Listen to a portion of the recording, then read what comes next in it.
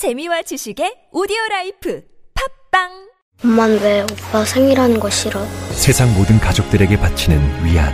당신 그게 왜 하고 싶어? 그날 수호도 올 텐데 오지 않을까? 설경구 전도연 국보급 연기. 가슴을 파고드는 120분 압도적 엔딩. 영화 생일 4월 3일 대개봉. 전체 관람가. 김구의 이름으로 자주 독립의 나라를, 김대중의 이름으로 평화 통일의 나라를, 노무현의 이름으로 편법과 반칙이 없는 정의로운 나라 함께 만들어 가겠습니까? 촛불은 합리적 언어가 비합리적 언어를 몰아낸 일대 사건. 이재명의 언어와 철학을 말한다.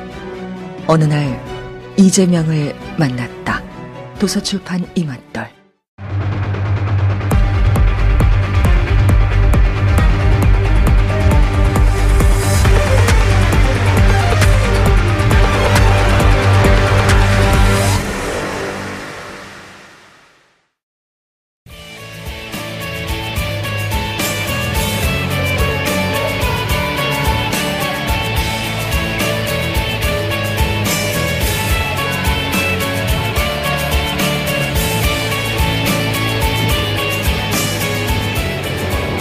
광화문 촛불 집회 현장에서 촛불 시민과 함께하고 있는 특별 생방송 TBS 정봉주의 품격시대 2부 시작하겠습니다. 네, 촛불 집회가 17차까지 왔습니다. 가을에 시작해서요, 겨울 그리고 봄까지 이제 또 계절이 바뀌려고 하고 있는데 이제 막바지가 보이고 있죠? 그렇죠. 예, 27일 내일 모레 이제 17차 헌재 심리가 시작이 되죠. 네. 예. 그리고 그날로 이제 모든 것이 종결됩니다. 자, 헌재 2015년 통합진보당 해산 사건 때 직접 심리 통합진보당 대리인으로서 헌재 심리를 마쳐서 헌재에 대해서는 대한민국 최고의 전문가다 라고 자부하시는 이지아 변호사님 자리하셨습니다. 예, 안녕하세요. 이지아 변호사입니다. 예, 이지아 변호사님 참 잘생기셨어요. 어떻게 생각하세요? 예? 참 잘생기셨어요. 말을 하세요. 부끄러워하지 말고. 아, 저한테 물어보는 거예요? 예, 이지아 변호사님 참 잘생기셨어요. 그냥 넘어갑시다. 예. 왜 자꾸 물어보세요? 아니, 네. 그 얘기를 하면서요, 저 손이 오그라들었어요. 부끄러워서. 자, 이재화 변호사님. 예. 헌재에 대해서는 헌재 재판관들도 이런 얘기를 해요. 예. 헌재 심리, 탄핵 심리, 이거는 해본 사람들이 잘 없어서 예. 정말 이건 요 부분에 특화된 사람들만 잘한다. 예. 실제 그때 2015년 1년 동안 하면서 정당 해산, 예. 심판 예. 하면서 헌재에 대해서 많은 거를 알게 되지 않았나요? 그렇게 1년 동안 재판했으니까요. 예. 그 이후에 이제 헌법 재판에 대해서 또 관심을 많이 가졌으니까, 그 일반 변호사들은 사실은 뭐 평생 동안 헌법재판소의 중요한 사건을 한 번도 변론을 뭐 못 해보는 경우가 대부분이거든요. 예. 그리고 이번 사건 같은 경우도 헌법재판인지 형사재판인지 특히 이제 피청구인 쪽 소송 대리인들은 똥오줌을 못 가린 건. 그러니까 대통령 측 대리인들은 예. 헌재 탄핵 심판 심리인지 예. 형사재판인지 이걸 구분을 하지 못해서 예. 계속 강일원 재판관께서 문제제기를 했던 거 아니에요. 그렇죠. 도대체 이게 형사재판 아니다. 네. 그러다가 이제 이동흡 예. 전 헌재 재판관 출신이 오니까 이제서야 헌재 재판 심리 과정을 제대로 이해하는 분이 오셔서 참 다행이다. 이렇게 말씀하셨단 말이에요. 네네. 그 정도로 좀 복잡한가요? 일부러 안 하려고 그러는 거 아니에요? 그렇죠. 법리는 헌법재판소법이 있고 준비 절차를 거치면서 기본적인 틀은 아는데, 예. 박근혜 대통령 쪽의 소송 대리인들은 이 자체가 사실관계나 논리로 해서 탄핵 기각을 시킬 수 없기 때문에 한마디로 땡깡 부리는 거죠. 예. 자, 근데 최근에 예. 자, 헌재 9명 재판관을 임명하는데, 네. 자, 3명은 대통령이 임명을 하고요. 네. 대통령이 추천하는 거죠. 예. 그 다음 3명은 대법원장이 추천하고 또 나머지 3명은 국회에서 여야가 합의해서 추천하는데 예. 자, 이정미 박한철 소장은 1월 31일 날 임기가 마무리가 됐는데 그 박한철 소장은 대통령이 임명하는 자리였었단 말이에요. 네. 그러니까 대통령이 지금 직무가 정지된 상태니까 박한철 후임은 임명하지 않았는데 3월 13일 날 종료되는 이정미 재판관은 대법원장이 임명한 자리 아니에요? 이용훈 대법원장이 그렇죠. 임명을 했었죠.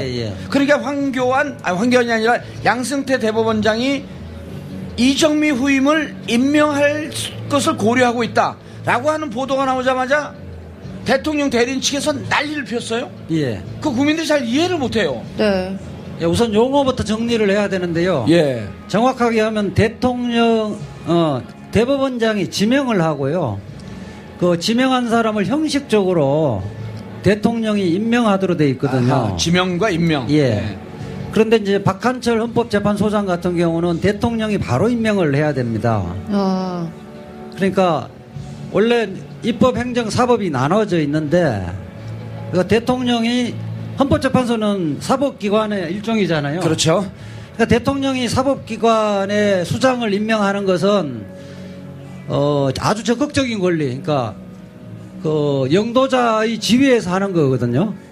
그런데 그렇기 때문에 황교안 권한 대행은 적극적인 행위를 할 수가 없어서 그렇죠. 권한 대행 자체가 소극적 행위만 해야 되니까요. 헌법재판소장을 임명할 수는 없습니다. 그래서 지금까지는 공석에 있는 거고요.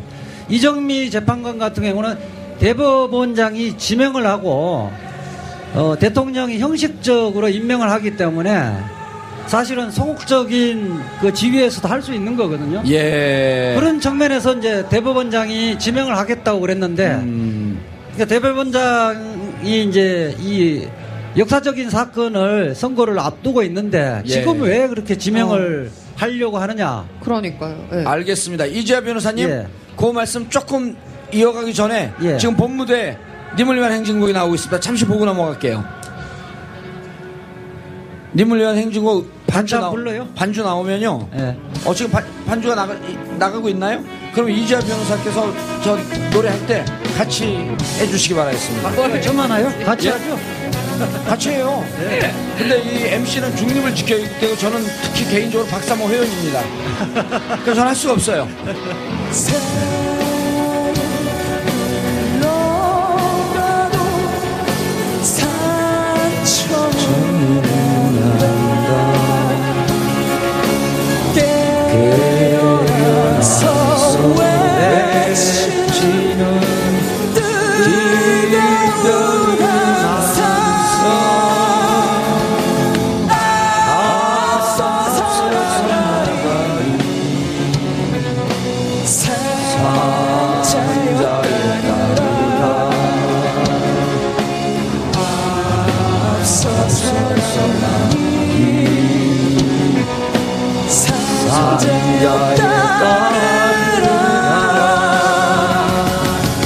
자, 이제 우리가 살아있으니까 따라가시죠. 자, 그래서 그 이정미 재판관을 임명하는 걸 왜 지금 이 시기에 하느냐. 그렇죠. 그것까지 얘기하셨어요, 아까. 그러니까 이제 대법원의 입장은 27일 날 변론 종결하면 3월 13일 이전에 선고하니까 그 이후에 사실은 국회 청문회도 거치고 이러면 한두 달 정도는 걸린다. 이 불안한 8인 체제를 계속 놔둘 수는 없는 거 아니냐. 그런 차원에서 했었는데 박근혜 대통령과 그 대리인들이 이 기회를 이용을 해서 정치적으로 이렇게 주장을 하고 있는 거죠. 근데 이 헌재 재판을 지연시키기 위해서 정말 대리인단 측이 고군분투를 하고 있잖아요. 이런 고군분투죠. 정말 온 힘을 다 쏟고 있는데 대법원의 이제 말 한마디가 지연 명분이 될 수 있는 이런 상황에서 굳이 그런 이야기를 꺼낸 게 정치적 목적이 없다고 볼 수가 있겠느냐라는 그런 좀 의문이 들어요. 좀 비판적으로 보는 관점에서 이렇게 얘기를 하는 거죠. 그렇죠. 근데 양승태 대법원장이 지금 무슨 그런 정치적 꼼수를 쓰거나 그럴 이유가 없잖아요. 저는 뭐 그런 정치적 고려를 해서 현재 지명을 하겠다고 이야기한 것 같지는 않고요. 다 이제 좀 신중하지 못한 처사로 볼 여지는 있는 거죠. 자, 가장 궁금한 게요. 많은 분들이 견해가 나뉩니다. 많은 분들이 대통령 대통령이 지금 탄핵 심판이 진행되고 있는데 네. 탄핵된다라고 하는 것이 기정사실화 될 분위기니까 네. 사임을 한다? 네. 그러면 탄핵 재판은 어떻게 되는 거지? 예. 이게 헌법 학자들이 다 견해가 나뉘어요.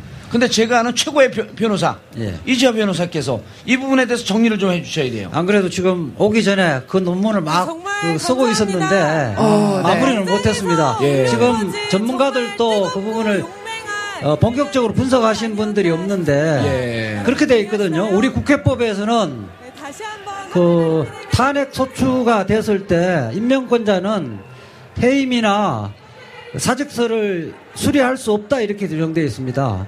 만약에 그렇게 돼버리면 헌법재판소 탄핵재판 열심히 하고 있는데 인용돼질 것 같으니까 임명권자가 수리해버리면 안 되잖아요. 사실은 탄핵되는 거와 그냥 자직 사퇴를 하는 경우 차이가 많이 있습니다. 예. 첫 번째로는 전직 대통령 예우에 관한 법률상의 각종 특혜를 누릴 수가 없습니다. 탄핵이 되면. 어허.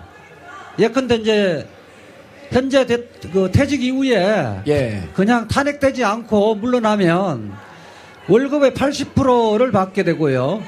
비서관들도 3명 지원받게 돼 있고 운전기사 2명도 지원받게 돼 있습니다.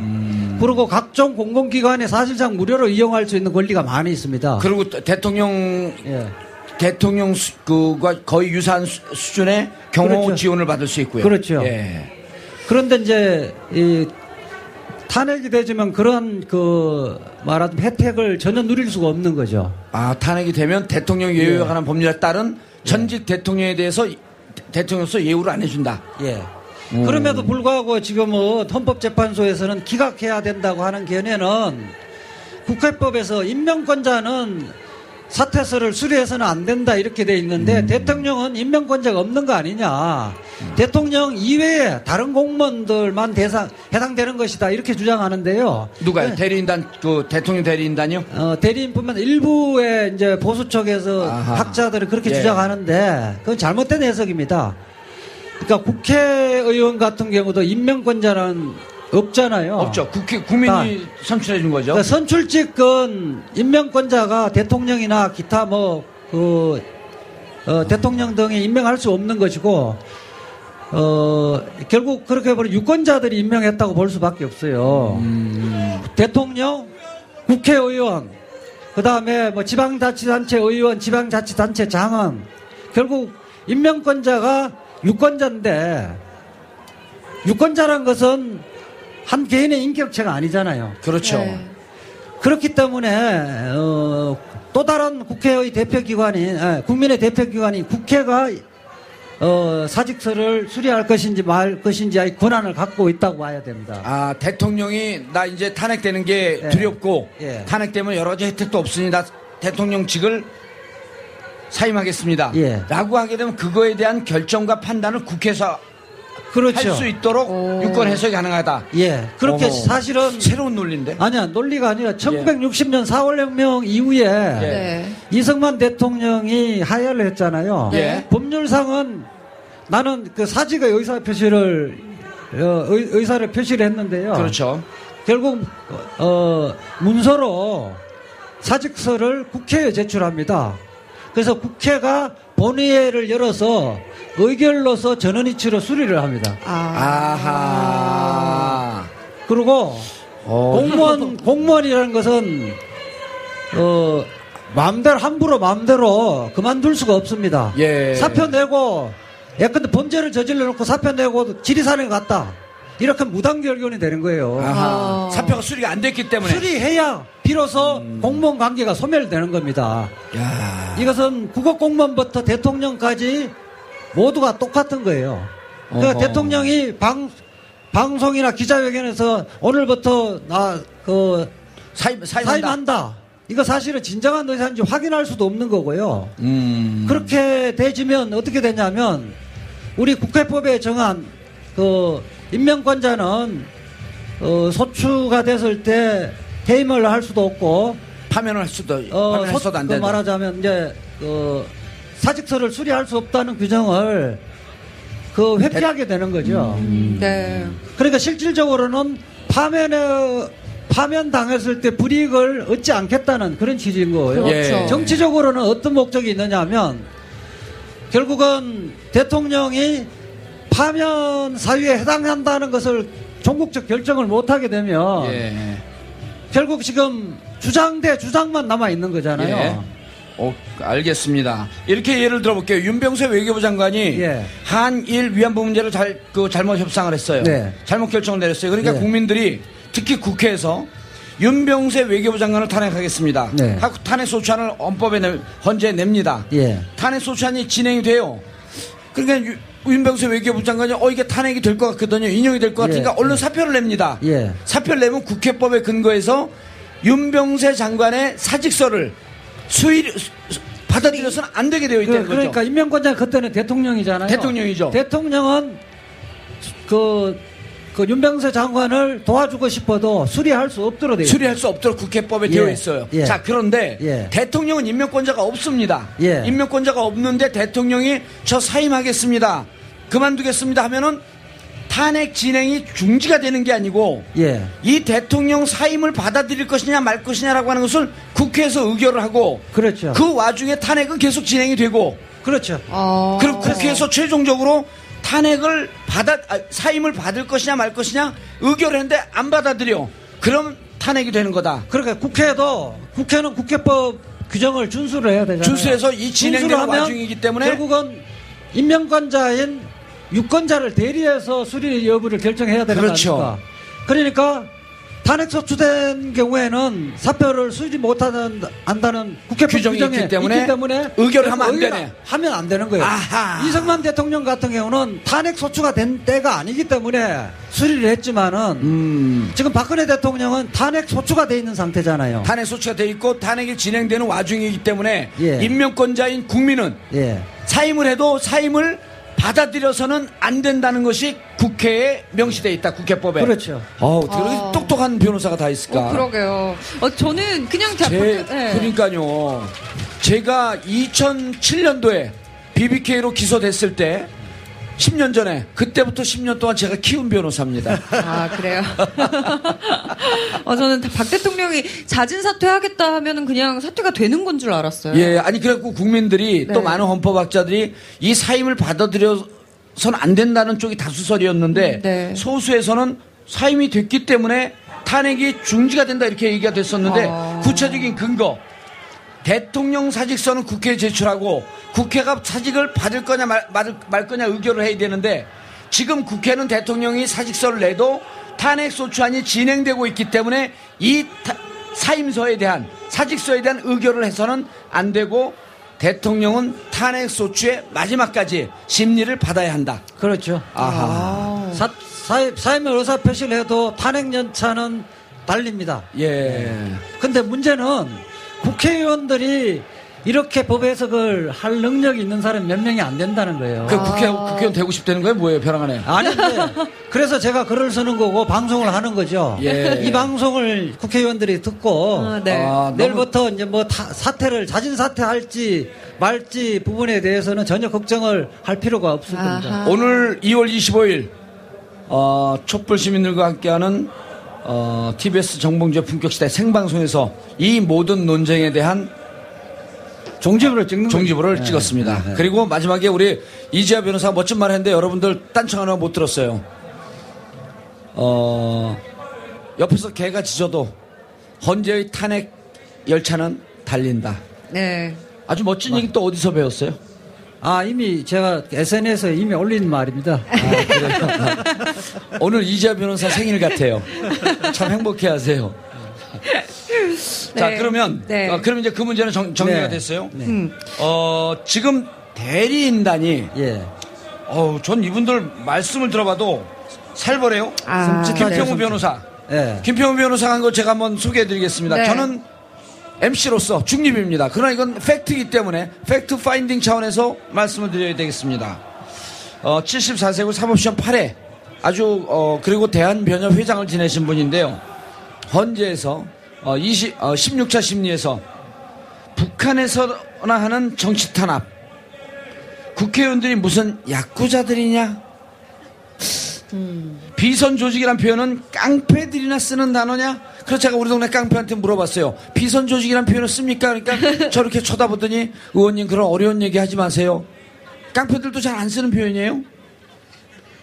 자, 섞어찌개 같은 탄핵소추 저녁 안 먹고 방송하는 우리들 배가 고프게 만듭니다. 강일원 재판관은 법관이 아니라 국회의 수석 대리인, 헌재가 국회 표현을 들고 있다. 헌재 자멸의 길. 자, 이런 표현을 대통령 대리인이 해도 되는 거예요? 아니, 그러니까 그렇게 하면 일반 재판에서 그렇게 하면 감치를 하죠. 감치하고 우선 퇴정명령을 한 이후에 감치를 하게 되는 겁니다. 그런데 지금 그 대통령적 대리인들은 헌법재판관들의 인내를 시험하고 있는 거예요. 예. 그리고 어떻게든 만약에 감치를 한다 이렇게 하면 그것을 빌미로 해서 말하자면 헌재를 난장판으로 만들려고 그러는 거죠. 마치 바둑을 두다가 제가 만방을 질 것 같으니까 바둑판을 엎어버리는 거하고 똑같은 거예요. 예. 판을 엎어버리려고 그러는 거예요. 네. 결국은 지금 김평우 서석구 변호사들이 이렇게 다시 이동업 변호사까지 들어오잖아요. 대리인을 선임하잖아요. 대리인들은 의뢰인들의 의사에 반해서 행동이나 말을 할 수가 없습니다. 결국 김평우 변호사의 말은 예. 박근혜 대통령의 의사라고 보면 됩니다. 아하. 결국은 대통령이 이렇게 험한 말을 쏟아냈다. 왜냐하면 대리인이기 때문에. 그러니까 뭐 그런 말까지 뭐 코치를 해준 거는 아니지만은 전체적인 전략이 이제 헌법재판관을 설득하는 것은 포기한 겁니다. 포기하고 어떻게든 불공정한 프레임을 작동시켜서 헌법재판소는 불공정한 재판을 했기 때문에 우리는 그 결론을 내려도 믿을 수 없다. 승복할 수 없다. 승복할 수 없다. 이렇게 해서 지금 이야기하는 태극기 집회에 의존을 해서 어떤 정치적으로 어떤 복귀를 노리는 것이 아닌가 하는 생각이 듭니다. 예, 네. 서석구 대리인, 서석구 변호사하고 제가 전화를 했어요. 아, 봤어요. 예. 예, 해갖고 아니 대통령 자주 만났습니까? 보통 기억나시잖아요. 네. 이재하 변호사한테 제가 BBK 그 사건 의뢰했을 때 새벽 2시도 전화합니다. 그 전화 안 받잖아요. 그럼 5시에 전화했고 막 화를 내요. 왜 내 전화를 안 받습니까? 아니 밤중에 전화하는 사람이 어디 있어요? 아, 좀 들어보세요. 끼지 말고. 그러니까 의뢰인은요 계속 변호사를 귀찮게 해야 됩니다.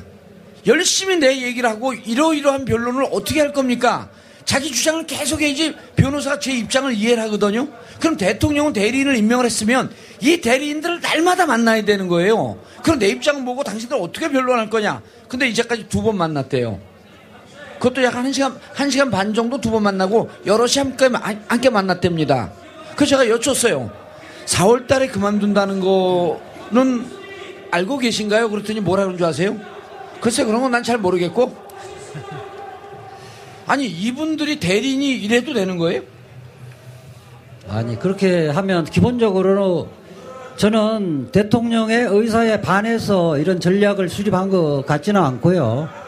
그렇게 되지면 그 해임 사유죠. 그렇죠. 그렇게 대리인을 불성실하게 하고 있잖아요. 불성실한 문제가 아니라 지금 김평우나 서석구 변호사는 판사를 심판관으로 인정하지 않겠다. 예. 판사를 심판관을 인정하면 어떻게든 설득을 시키려고 그래야 되는데 설득이 아니라 그 사람들을 비난하고 불공정한 심판관의 이미지를 더 씌우는 거 아닙니까? 예. 그것은 아까 얘기했던 종국 판결에서 유리한 판결을 이끌어내겠다는 전략이 아닌 겁니다. 예. 이렇게 그 중요한 전략 수정은 본인인 박근혜 대통령의 의사를 물어보지 않고는 함부로 할 수가 없습니다. 예. 그러니까 네. 박근혜 대통령도 이제 막가파. 그러니까 탄핵 기각 쪽은 가능성이 제로다. 그렇기 때문에 어떻게든 헌법재판소를 흠집을 내서 결론이 난 이후에 불복을 하겠다는 이런 취지입니다. 아까 말씀을 하셨지만 정말 헌법재판관들을 재판관이 아니라 어떻게 보면 까마득한 후배로 보는 것 같아요. 김평우 변호사. 특히 이제 강일원 주심 재판관을 향한 막말이 아주 거셌다고 하는데 증인 신문을 너무 잘해서 표적으로 그렇게 삼냐라는 이야기가 있어요. 그 이유 같지 않은 이유라고 생각하거든요. 아니 왜 강일원 재판관을 표적으로 삼습니까? 그러니까 증인 신문을 너무 잘해서. 그게 이제 일을 너무 잘해서. 이런 거는 제가 학교 다닐 때 공부를 잘하니까 선생님 퇴학을 시켜요. 막 때려. 막 때려. 그 왜 절 때립니까? 그러니까 공부를 너무 잘해서. 이게 무슨 이유예요? 그렇죠. 아니, 그걸 좀 설명을 드릴게요. 네네. 예. 강일원 재판관이 그 강간이 많이 하지는 않는데 강간이 아주 그 비수 같은 예리한 질문을 많이 던졌습니다. 그래서 박근혜 대통령 쪽에 증인들이 깜짝 놀라서 사실대로 진술하도록 만든 경우가 상당히 많았던 거죠. 이 부분에 대해서 불만이 있었던 거거든요. 그런데 이게 탄핵 재판이든 형사 재판이든 간에 그 재판관은 그냥 심판관 수준이 아닙니다. 직접 실체적 진실을 발견하는 자의 지위에 있는 겁니다. 그러니까 양쪽 대리인들이 그 핵심을 못 짚으면 재판관들이 돌아가면서 핵심적인 질문들 던져서 그 중에 그 실체적 진실을 발견해야 되는 거죠. 그 너무나 그러니까 바람직한 그 재판관의 태도죠. 그거를 지적하는 건 말이 안 되는 거고요. 또 하나 제가 말씀드릴 게 이제 섞어치기지게라고 이야기했잖아요. 섞어치기. 그거는 뭐냐면 김평우 변호사가 이야기하는 것은 처음에 탄핵 소추 안에 13개의 사유가 있었잖아요. 탄핵 사유가 있는데 그걸 왜 다 묶었냐? 한꺼번에 묶어서 왜 의결하느냐. 하나하나 13개를 13번을 나눠서 의결해야지. 예컨대 세월호 7시간 같은 경우는 당시 새누리당 출신들도 그 좀 반대하는 사람도 있었는데 왜 그렇게 했느냐 그랬는데 그거는 국회를 잘 몰라서 그런 겁니다. 이게 13개의 의안이 있는 것이 아니라 안건은 단일 안건입니다. 이러한 13개가 다 포함되어 있는 탄핵 소추 안에서 동의할 것인지 그렇지 않을 것인지만 결정하도록 하는 거죠. 그렇죠. 이른바 탄핵을 발의할 것인가 말 것인가가 문제지 그 중에 탄핵 사유가 뭔지는 중요한 것은 아니라는 거예요. 그러니까 이제 그 국회에서 소추할 때 헌법 위반 8개 항목, 형사법 위반 5개 항목, 이거를 이제 올라오니까 헌재에서 자, 이것을 헌법 위반이 탄핵 사유가 되니 이것을 잘 정리해서 헌법 위반 4개 항목, 그 다음에 형법 위반 1개 항목으로 정리한 것은 이것을 보다 공정하고 신속하고 충실하게 심리하기 위해서 정리를 한 거란 말이에요, 헌재에서. 그럼요. 정리를 하든 말든 이것은 헌재 마음 아니에요. 아니, 국회 마음이죠, 국회. 국회 마음. 그러니까 국회에서 또 소추안을 각 의원들에게 다 나눠준 거잖아요. 이미 의원들은 그걸 다 숙지하고 찬반을 의결을 한 거 아닙니까? 그런데 그 김평우 변호사는 그 부분을 지적하면서 위헌이고 원천무효라고 주장하는데 이미 김평우 변호사가 들어오기 전에 준비 절차에서 대통령 쪽 소송 대리인이 이거를 준비 절차에서 주장을 했다가 강일원 재판관이 2004년 노무현 그 대통령 탄핵 사건 할 때도 이것은 문제 없다고 결론 났던 사안이다. 그래서 이 부분 처리하는 거 어떠냐고 해서 그 소송 대리인 단장이 철회를 했던 사안입니다. 한번 철회를 하면 착오의 의사표시가라는 것을 입증하지 못하는 한 다시 주장을 못하는 거거든요. 그게 이제 이른바 뭐 적용은 똑같은 건 아니지만 어쨌든 우리가 어렸을 때 배웠던 일사부재리의 원칙, 그러니까 한번 제기했던 것을 더 이상 제기하지 않는다든지 그런 등등 적용되는 거 아닌가요? 낙장불입이죠. 전문 용어로. 낙장불입입니다. 이런 분이 사법고시를 패스했습니다. 그러니까 지금 자신들이 주장했다가 부당하다고 철회했던 것을 또 주장하는 거예요. 이제 와서 막바지 와서 다시 주장하는 거죠. 그 이야기는 아까 제 누누이 이야기하지만은 재판을 논리적으로 전개하겠다는 의사가 없는 거예요. 그렇죠. 자, 이재화 변호사님. 태극기 집회 좀 가보셨나요? 그러니까 이제 박사모 집회 가보셨어요? 가보려고 하다가 좀 늦어서 바로 왔습니다. 근데 끝나고 어쨌든 이렇게 이제 이렇게 좀 죄송하지만 외모 갖고 말씀드리면 좀 죄송하지만 그쪽이 좀 더 어울리시는 것 같아요. 그래요? 왜 그러세요? 아니야, 농담입니다. 아주 이렇게 훌륭한 변호사 갖고 농담하는데 웃어주니까 또 사람이 외모가 중요하겠습니까? 인품도 훌륭하신 것 같아요. 생각이 중요하겠죠. 좀 조용히 하세요. 인품도 중요한 거, 인품도 좋으신 것 같아요. 곤란한 질문 하시네. 자, 그런데 제가 태극기 그쪽 이제 박사모 집회를 왜 얘기하냐면, 우리 이평우, 김평우 이 대리인이나 이런 분들이, 그 다음 서석구, 그분도 태극기를 들고 계속 나가잖아요? 네, 오늘도 나갔습니다. 그래서 헌재에서 왜 태극기를 두르냐 그랬더니 또 이유도 재밌어요. 태극기 집회에서 만난 몇몇 분이 헌재에서 태극기를 한번 좀 둘러주십시오. 아니, 이분은 대리인으로 가서 심리에 대리인 역할을 해줘야 되는데 태극기 둘러달라니까 또 둘러줬단 말이에요. 어쨌든 이분들이 이렇게 격한 발언을 하고 선동성 발언하는 게 자신들의 지지자를 향해서 하는 발언이다. 그리고 이후에 그렇죠. 만약에 기각이 되면, 인용이 되면 이 부분에 대해서 인정하지 못하겠다라고 하는 복선을 까는 것이다. 그렇죠. 그걸 보면 제가 아마 그 인터넷으로 생중계가 되고요. 그게 헌법재판소에 들어가면 다시 볼 수 있는데요. 네. 그 서석구 변호사가 태극기를 흔든 게 재판관을 향해서 흔든 것이 아니라 방청석을 향해서 흔드는 거예요. 카메라를 의식을 해서 흔드는 거예요. 그 다음에 김평우 변호사도 대부분의 시간을 재판관을 향해서 발언을 하는 것이 아니라 방청석 그 뒤에 보면 위층에 보면 카메라가 있거든요. 카메라를 의식해서 발언을 하고 있는 거거든요. 카메라를 보면서. 이것은 그러니까 헌법재판관들 설득할 용이 아니라 이거 지금 박사모 집회나 친박 집회의 연설을 간접적으로 하는 거나 다름이 없습니다. 그러니까 이른바 내란을 선동하는 거죠.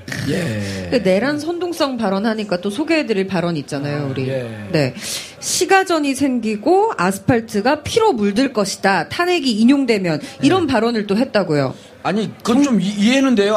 그래요? 인용이 되면 거기 집회 나오신 분들이 충격받았고 코피나 흘릴 것 같아요. 아니 너무 그 부분은 아스팔트에 피범벅이 될 것이라는 이야기는 탄핵이 인용되면 그렇다는 취지로 발언한 건 아니고 전문을 다 읽어봤는데 그래요? 여기에서 헌법재판소에서 이런 갈등을 제대로 판단을 못 해주면 그렇다는 취지인데 그럼 인용을 하든 기각을 하든 빨리 하라 이런 뜻이네요. 그런데 이게 아까처럼 이게 애초부터 탄핵 소추안이 무효인데 뭘 심리하느냐. 기각하든지 각하를 해야지 그게 올바른 판단이라는 전제입니다. 그런데 그건 이제 복선도 있겠죠. 그러니까 만약에 인용되지면 자기들은 불복을 하겠다. 지금 최근에 이제 뭐 이정미 재판관들을 뭐 죽이겠다. 그렇게 이런 글을 올리잖아요. 그쪽 판미국 쪽에서. 그런 심리하고 거의 같은 거예요. 하여튼 수단 방법을 가리지 않고 불복을 하겠다. 이것은 이제 내란을 선동하는 거고요. 실질적으로 그런 행동을 하면 내란을 실행하는 겁니다. 사실은 이석기 전 의원 같은 경우는 실내에서 과격한 발언을 했다고 지금 12년을 받았잖아요. 그렇죠. 그런데 자 이제 보면요. 저는 이상한 게 이정미 재판관을 살해하겠다라고 얘기한 사람이 지금 경찰에 체포됐죠. 자수했단 말이에요. 저는 지금 이 대목이 이해가 안 되는 게 그 박사모 카페에 올라오거나 거리에 보면은 군이여 일어나라. 계엄령만이 답. 뭐 빨리 공산주의자는 다 죽여야 된다. 이런 것을 공식적으로 얘기하고 마이크를 잡고 얘기하고 실질적으로 선동하는 사람들 왜 경찰이 수사를 안 하고 있는 거죠? 그러니까 시민단체에서 그 증거를 다 수집해서 지금 고발을 해놨는데 검찰이 고발을 해놨는데 수사 개시도 안 했습니다. 사실은 국가 안정 질서를 유지하는 경찰과 검찰이 사실 손 놓고 있는 거예요. 이러한 행동이야말로 대한민국의 국법 질서를 흔드는 국기문란 사범이잖아요. 자, 탄핵 인용이 이 변호사님 탄핵 인용이 지금 기정사실화 되는 것 같으니까 이제 대통령 측 대리인단이 예. 말 그대로 판을 엎으려고 지금 이제 아주 극단적인 발언을 서슴지 않잖아요. 예. 저도 박사모로서 좀 이렇게 부끄러워요. 좀 안 그랬으면 좋겠어요. 그런데 이제 결정이 나면 결정이 나는 순간서부터 신속하게 60일 이내 대통령 선거를 치르고 국정 중단 사태가 심각하다라고 하면서 헌재에서 여러 차례 얘기했어요. 그리고 실질적으로 지금 경제가 뭐 아주 엉망입니다. 그리고 서민들 경제가 특히 형편없어요. 그럼 빨리 이 상황을 하고 헌재에서 나오는 결정을 존중하고 정상으로 돌아서 대선을 치르고 이후에 나라를 좀 바로잡고 양측에 혹시 갈등이 있었으면 갈등을 조정하려고 하는 역할을 정치권에서도 하고 그래야 되는데 그렇죠. 보면 특히 자유당 자유한국당 출신의 의원들이 가서 발언을 하고 선동하는 발언하고 이런 부분에 대해서는 어떻게 생각하세요? 저는 사실은 내란 선동이니 내란이라는 게 다른 것이 아닙니다. 이념의 문제가 아니고 행태의 문제죠. 헌법기관인 지금 뭐 박근혜 대통령 쪽이나 자유한국당 같은 거는 검찰도 못 믿겠다. 검찰 대통령이 임명한 검사들로 구성되어 있잖아. 자신들이 다 임명했던 건데. 특검도 여야가 합의를 해서 대통령이 임명한 겁니다. 특검도 못 믿겠다. 국회 탄핵 소추 의결도 못 믿겠다. 지금 헌법재판소도 못 믿겠다고 이야기하는 거는 대한민국의 모든 국가기관을 부정하는 겁니다. 다시 말하면 대한민국의 헌법 질서를 부정하는 거거든요. 위헌정당이죠, 사실은. 그렇죠. 예. 그러니까 하루빨리 이 탄핵 인용 결정된 이후에 정권 교체가 돼서 국법 질서를 바로 잡아야 됩니다. 그러니까 지금까지는 보수 정권에서는 사실은 질서를 문란시키는 것은 어떤 생각을 하고 있느냐에 따라서 달라지는 것이 아니라 그런 행위를 하는 사람 똑같이 처벌해야 되는 거거든요. 그러니까 노동자들이 위법 행위를 하는 것만 구속시키고 사용자들이 부당 노동행위 같은 경우는 기소조차도 안 했잖아요. 그러니까 사실은 국법 질서라든지 헌정 질서가 이렇게 문란해지는 거예요. 알겠습니다. 조은나래 씨. 지금 우리 여기 방송 카메라 앞에 한 30만 명 정도가 모여 계세요. 오늘 전체 어느 정도 나오셨나요? 오늘 6시 30분 기준으로 광화문 여기 현장에 80만 명 정도 나오셨대요. 와, 올해 들어서 가장 많은 숫자네요. 그러면은 8시 행진할 때쯤 되면은 올해 처음으로 100만이 넘어갈 수 있는. 그러니까. 넘어갈 것 같아요. 아니, 왜냐면 5시 현재 30만이었었어요. 근데 1시간 반이 지나 6시 30분 현재 80만. 그리고 그 중에 30만이 우리 TBS 방송 차량 앞에 와 계시고. 끝이 안 보여요. 조금 보세요. 아니, 퇴진행동 집회는 상당히 과학적인 발표입니다. 그냥 저도 이제 퇴진행동 상황실에 과학적인 뭐라고요? 공유방에 들어가 있는데요. 과학적인 뭐라고요? 퇴진행동. 퇴진행동을 발표하는 것은 굉장히 과학적으로 발표한다고요. 과학적으로 숫자를 어떻게 발표하나요? 데이터를, 그러니까 지하철 등 대중운송수단으로서 여기에서 내린 숫자, 강원 일대에서 내린 숫자, 항공사진 촬영한 거, 이런 것들을 종합해서 발표를 합니다. 그러니까 퇴진행동청에서 대략 어림짐작해서 발표하는 것이 아니라 이것은 저도 이제 퇴진행동 상황실에서 이제 공유방에 들어가 있는데요. 그런 것들 종합해서 딱 결론을 내기 때문에 실질적으로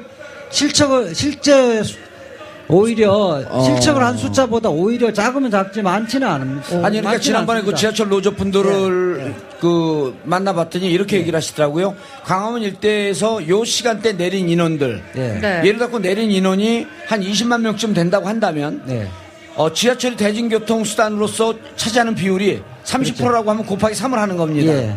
아니면 40%라고 하면 2.5를 곱하는 거고. 그래서 무척 과학적이고. 그 부분에서 평소에 이용하는 사람들 빼는 거죠. 또 빼고. 그렇죠. 그것만 해도 또 부족하니까 항공사진 촬영, 사진까지를 고려해서 이제 또 가감 조정을 하는 거죠. 그렇죠. 저는 만약 방송을 하지 않았으면 여기 보시면 알겠지만 태극기에 태극기를 들고 시청 앞에 집회를 나가야 되는데 지금 방송 중이니까요. 저는 중립적인 위치에서요. 위에 노란 것까지 그 다음 3월 1일 날 저희가 이 자리에서 또 공개 방송을 합니다. 그날은 저희가 몇몇 단체들의 지원을 받아서 제가 개인적으로 지원을 받았고 5,000개의 태극기를 리본 달린 태극기를 나눠드립니다. 3월 1일 날. 그래서 태극기는 평상시에 이렇게 함부로 가방에 쑤셔 넣는 것이 아니고 3월 1일 독립운동을 했던 임시정부 인사들을 기리고 유관선 열사를 기리고 안중근 의사를 기리는 때 쓰는 것입니다라고 하는 것. 태극기를 언제 쓰느냐라고 하는 것을 저희가 3월 1일 날 적절하게 보여드릴 예정입니다. 여러분들께서 이 자리에 오시거나 혹은 지하철에서 나오실 때 곳곳에서 태극기를 나눠주는 정봉주의 지지자를 만나실 겁니다. 네. 예. 자, 슬슬 좀 마무리를 해봐야 될 것 같은데. 네. 오늘 가마 벌써 마무리해요? 저기 대통령 측 대리인이 손범규 변호사가 예. 지금 다시 이제 재심 사유를 이야기를 했단 말이에요. 재심 사유요? 예, 그러니까 지금 현재 8명의 재판관으로 탄핵 인용 결정을 내리면 위헌이다. 아하. 9명이 결정을 내려야 된다. 이런 주장을 하고 있는데. 예. 그러니까 이거는 뭐 한마디로 얘기하면 가당치도 않는 논리입니다. 아니요, 저는 설득력이 있을 것 같은데. 아니, 헌법재판소가 지금까지 예. 전혁수 헌법재판관 임명이 이제 그 당시에 한나라당에서 반대하면서 예. 8인 체제가 상당히 오래 갔습니다. 예. 8인 체제에서 계속 많은 사건을 처리를 했고요. 예. 헌법재판소의 법은 7인이 되면 의사종족수가 되는 거고요. 예. 7인이 되면 재판을 할 수가 있는 것이고 그 중에 6인이 탄핵 인용 결정을 하면 인용이 되는 거고. 예, 예. 예. 아니, 근데 이재호 변호사님 상황은 재밌네요. 예. 예를 들어 손범규 변호사가 이게 8명이니까 재심이다. 재심해야 된다. 근데 한번 상황을 좀 두세 달 지난 다음에 생각을 해보세요. 예. 대통령이 탄핵이 인용이 되면은 검찰에서 조사를 받았는데 뇌물죄가 적용이 되면은 구속수사 필요성이 있다 해갖고 만약 구속이 되면 이제 무상급식소로 갈 거 아니에요? 예. 그거 들어가 계신데 재심을 한다 그러면 재심을 일단 받아줘요. 근데 감옥에 간 분한테 다시 대통령으로 돌아올 준비를 하세요? 이게 무슨 코미디 프로 다니고 이게 뭐예요? 그러니까 사실은 이게 뭐 재심 물론 헌법재판소의 재심은 헌법재판소가 다시 판단하는데 예. 재심 사유는 엄격하게 일고의 가치도 없다. 일고의 가치가 없는 거죠. 예, 자 26일까지 헌재가 이렇게 얘기해서 27일 최종 심판을 하는데 예. 26일까지 대통령 출석 여부를 알려줘라. 그러니까 예. 내일까지. 예. 내일까지 출석 여부를 알려줘라. 대통령은 나오지 않을 가능성이 높죠. 100%죠. 안 나옵니다. 예. 그 나온다는 의미는 뭐냐 나와서 최후 변론을 사실은 대통령이 잘하는 것도 아니고요. 예.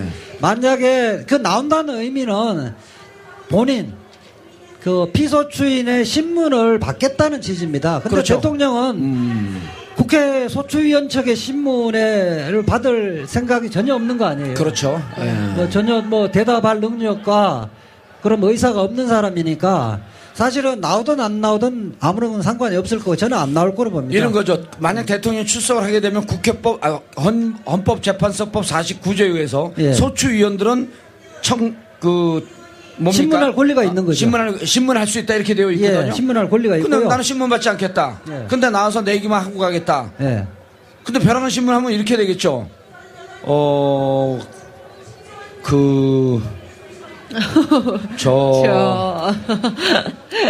그래. 예. 이거 평상시에 대통령의 어투가 이렇다고 하는 거고요. 자, 그러면 27일 날 최종 심판을 하고 언제쯤 판결이 날 것 같습니까? 이미 판결문은 작성하고 있는 걸로 알고 있고요. 3월 9일이나 3월 10일 날 선고를 할 것 같습니다. 예. 자, 3월 9일이나 3월 10일 날 하게 되면 5월 10일 이전에, 60일 이전에 대통령 선거가 치러져야 하는데 대통령 선거를 반드시 수요일 날 치러야 한다라고 하는 규정은 없다면서요? 뭐 그렇죠. 그럼 언제든지 만약 10일 날 되면 5월 9일 이전에 언제든지 대통령 선거를 치르면 된다. 중앙선거관리위원회가 아마 결정을 할 겁니다. 예. 네. 문제는 이제 탄핵 인용 결정되지만 그 순간부터 대통령은 자연인이 되는 거니까요. 피의자로 되는 겁니다. 예, 피의자. 이미 예. 피의자로 했고, 예. 검찰 특검에서 조건부 기소 중지. 특검이 연장되지만 특검에서 연장 안 됐을 때요. 연장 안 되지만 일반 검찰이 수사를 계속하게 되는데요. 그러니까 28일까지 조건부 기소 중지를 하겠다 이렇게 지금 밝혔잖아요. 그러니까 그 부분 조건부 기소 중지는 안 해도 되는데 특검이 보기에는 혐의가 있음이 명백한데 대통령 재임 기간이 중이기 때문에 기소를 할 수 없으니까 기소 중지를 한다는 의사를 분명하게 해서 검찰에 넘기겠다는 뜻입니다. 검찰은 탄핵 결정이 나는 순간 이제 자연인이기 때문에 지금 뇌물 공여자도 구속돼 있기 때문에 뇌물 수뢰자는 당연히 구속돼야 되는 거겠죠. 그렇게 해서 긴급 체포를 해서 구속 기소를 할 것 같습니다. 예, 알겠습니다. 변호사님. 지난 4개월 동안 가장 가슴을 졸이고 있었던 분들이 직업이 뭐냐면 변호사였다 그래요. 왜냐하면 전 국민들이 법에 대해서 이제 박식해지니까 변호사한테 무슨 사건을 의뢰해도 변호사가 대충 아는 법률로 얘기하면 무슨 얘기입니까? 헌재법 49조에 따르면 국회법 25조에 따르면 헌법 10조에 따르면 이렇게 똑똑하게 법을 잘하는 국민들 보셨어요? 그러게 말이요. 그러니까 그러게 말이요. 아니 서울중앙지검에 영장 전담 판사가 3명이 있다는 것하고 이름까지 다 판사 이름까지 다 알고 있으니까 그렇죠. 헌법재판관 8명의 이름을 다 알고 있잖아요. 그러니까 거기서 가장 결정적 최순실이 이제 법치주의를 실현해 준 거예요. 그러니까 최순실은 전 세계 나라를 구하신 분이겠다. 그래 국론을 통일시켜주고 법치주의를 실현시켜주고 있잖아요. 최순실 이러는 거 아니에요? 감옥에서 내가 조선의 국모다. 자 이렇게 똑똑한 우리 시민들 촛불 시민들 현장에서 우리 좋은 날에 아나운서가 만나보도록 하겠습니다. 네, 저도 이제 내려가 보도록 할게요. 변호사님 오늘 수고 많으셨습니다. 감사합니다. 자 아나운서가 아니라 마이크를 뽑고요. 네, 마이크 뽑고.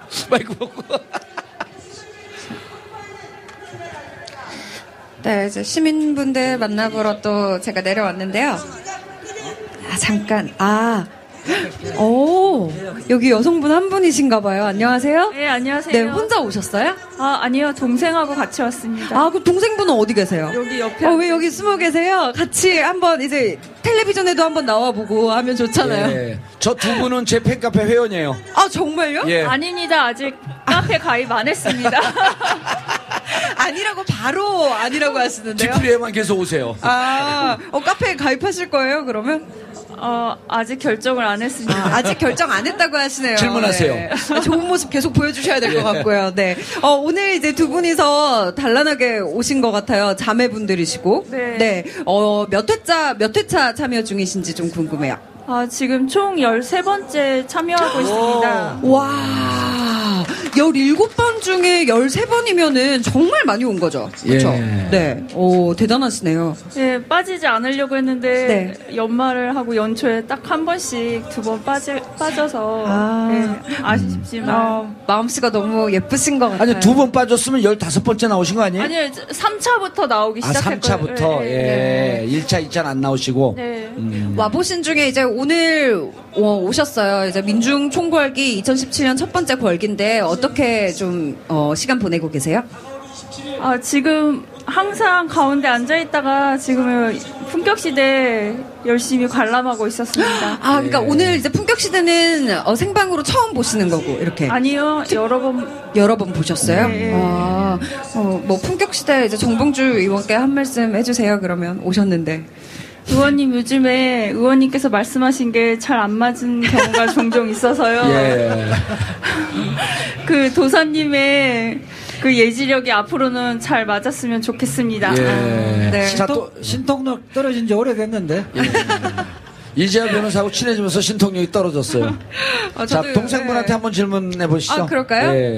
네. 동생분도 같이 이렇게 계속 나오셨나요? 저는 1차 때부터 나왔고요. 저는 한 14번 나온 것 같아요. 언니보다 한 번 더 나왔네요? 네, 서로 일정이 다를 때 저 혼자도 각자 나오고 그래서. 언니하고 각자 나오면 언니하고 안 친해요? 왔다 갔다 하지 않나요, 다? 자매들이. 근데 어떻게 이렇게 자매분 두 분께서 되게 의식이 딱 바로 서셨는지 저는 좀 궁금해요. 되게 국민 의식이 되게 대단하신 것 같아요. 아니, 박상훈 집회인 줄 알고 잘못 오신 건 아니죠? 에이, 설마요. 네. 뭐, 부모님의 덕이라든지, 뭐, 아니면은 두 분 중에 어떤 분, 한 분이 좀 이렇게 같이 가자 하고 그러시는 분 있으세요? 그건 아니고 그냥 각자 생각해서 나왔고요. 네. 지금 아까 의원님 말씀하신 것처럼 최순실 씨가 사람들을 자각하게 만드는 좋은 일도 한 것 같아요. 다른 일들은 다 나쁜 일을 했지만 사람들이 다 이렇게 정치에 관심이 갖고 우리 진짜 실생활하고 밀접하게 관련 있는데 대부분 맞아요. 잊은 채 살고 있잖아요. 그렇게 만들기도 했고 사람들이 관심 없이 살았는데 그랬기 때문에 이런 상황이 왔으니까 사람들이 이번 일을 계기로 해서 관심을 갖고 진짜 직접 민주주의가 이루어졌으면 좋겠습니다. 예. 말씀도 잘하시는데 이제 좋은 날에 씨가 바쁘면요 이쪽 가서 진행하세요. 어떻게 저쪽 자리 좀 탐나시면 화면에 얼굴 너무 크게 나와서 안 돼요. 알겠습니다. 오늘 참여해 주셔서 너무 감사드립니다. 네. 끝까지 또 함께해 주시길 바랄게요. 감사합니다. 네, 또 이제 다음 인터뷰 준비되어 있나요? 예. 여기 네네네, 일어나 주셔야 돼요. 안녕하세요. 네. 안녕하세요. 앉은 자리 너무 편하시죠? 너무 좋아요. 네. 오늘 좀 날씨가 따뜻하긴 했는데 그래도 밤 되니까 많이 이렇게 바람도 좀 칼바람 되고요. 아직은 견딜만 해요. 괜찮으세요? 네. 아니, 근데 모자를 좀 비춰주세요. 모자가 코노스라고 쓰여 있어요. 코너링이 좋으신가요? 이게 어떤 뜻이 있는 건가요? 운전한 지 한 40년 됐습니다. 예? 운전한 지 한 40년 돼서 운전한 지 40년 되셔서 코너링이 좋다. 우병우 씨하고는 아무 관계 없죠? 아무 관계 없죠. 아무 관계 없으시고, 코너링이 좋으신, 어디서 오신 누구신지 간단하게 자기소개 부탁드릴게요. 저는 강서구에서 왔습니다. 강서구에서 오늘 집회 참여하셨고요. 몇 번째 참여 중이세요? 집회하기 전부터 참여했어요. 집회하기 전부터 참여하셨어요? 세월호 집회 때부터 오셨다는 얘기가 있는데. 내가 최순실 JTC에서 터지자마자 해서 시작해서 오늘까지 다 참여했어요. 그래요? 그러면은 그게 그러니까 백남기옹 장례식부터. 그렇군요. 상당히 오래전부터 여기 광화문을 집처럼. 여기 아주 고향 같습니다. 아니, 운전을 직업으로 하고 계신가요? 아니요. 직업을 하고 계시진 않고. 왜 이렇게 운전에 집착하세요? 그러니까 백남기 어르신 장례식 때부터 나오셨는데 그때는 무슨 마음으로 나오셨어요? 이대로 가만히 있어서는 안 되겠다. 이제 내가 앞으로 이제 이 젊은 사람들이 이 한국을 살아가야 되는데 이런 불의한 가운데 있으면 언젠가는 또 이런 일이 발생을 하면은 더 가혹한 핍박이 이루어질 거라고 생각해서 그러니까 머릿속에도 채워져 있다고 생각을 해서 나왔어요. 선생님께서 이렇게 계속 나오셨는데 이제 곧 그 3월 10일 이전에 탄핵 결정이 나는데 지금 뭐 대체의 거의 많은 분들의 판단이 탄핵이 인용될 것이다. 이런 쪽으로 지금 이제 많이들 그 전문가들이 말씀을 하세요. 거리에 이렇게 나오시고 촛불을 드신 것에 대해서 이렇게 참여해서 이런 결과가 나왔다는 것에 대해서 좀 어떻게 많은 자부심을 좀 느끼시나요? 자부심보다도 일단 뭐 다른 사람들은 각자 또 일이 있고 시간이 안 돼서 안 나오니까 그래도 조금 더 시간을 낼 수 있는 사람이 나와서 참여를 하는 게 그게 돈에 맞다고 생각해서 나왔습니다. 참 좋으신 생각입니다. 정말 좋은 마음으로 집회 굉장히 많이 참여를 하고 계신데요. 마지막으로 우리 대한민국 어떤 나라가 됐으면 좋겠는지 한 말씀 부탁드릴게요. 아주 상식적인 나라가 됐으면 좋겠어요. 그러니까 누구나 공정한 기회가 있고 태어날 때부터 공정한 기회가 주어져서 이제 더 이상 뭐 금수저 흑수저 같은 소리를 듣지 않는 그런 아주 보통의 사람들이 사는 평범한 나라가 됐으면 좋겠습니다. 선생님, 근데 말씀 감사하고요. 운동은 무슨 운동을 하셨나요? 저는 왜 무슨 운동을 하나요?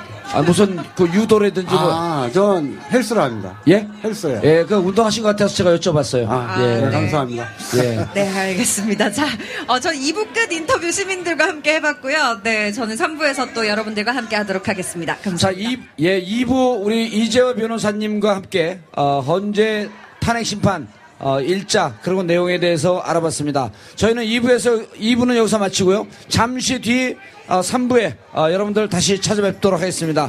여러분이 진정한 대한민국 주인이십니다. 감사합니다. 감사합니다.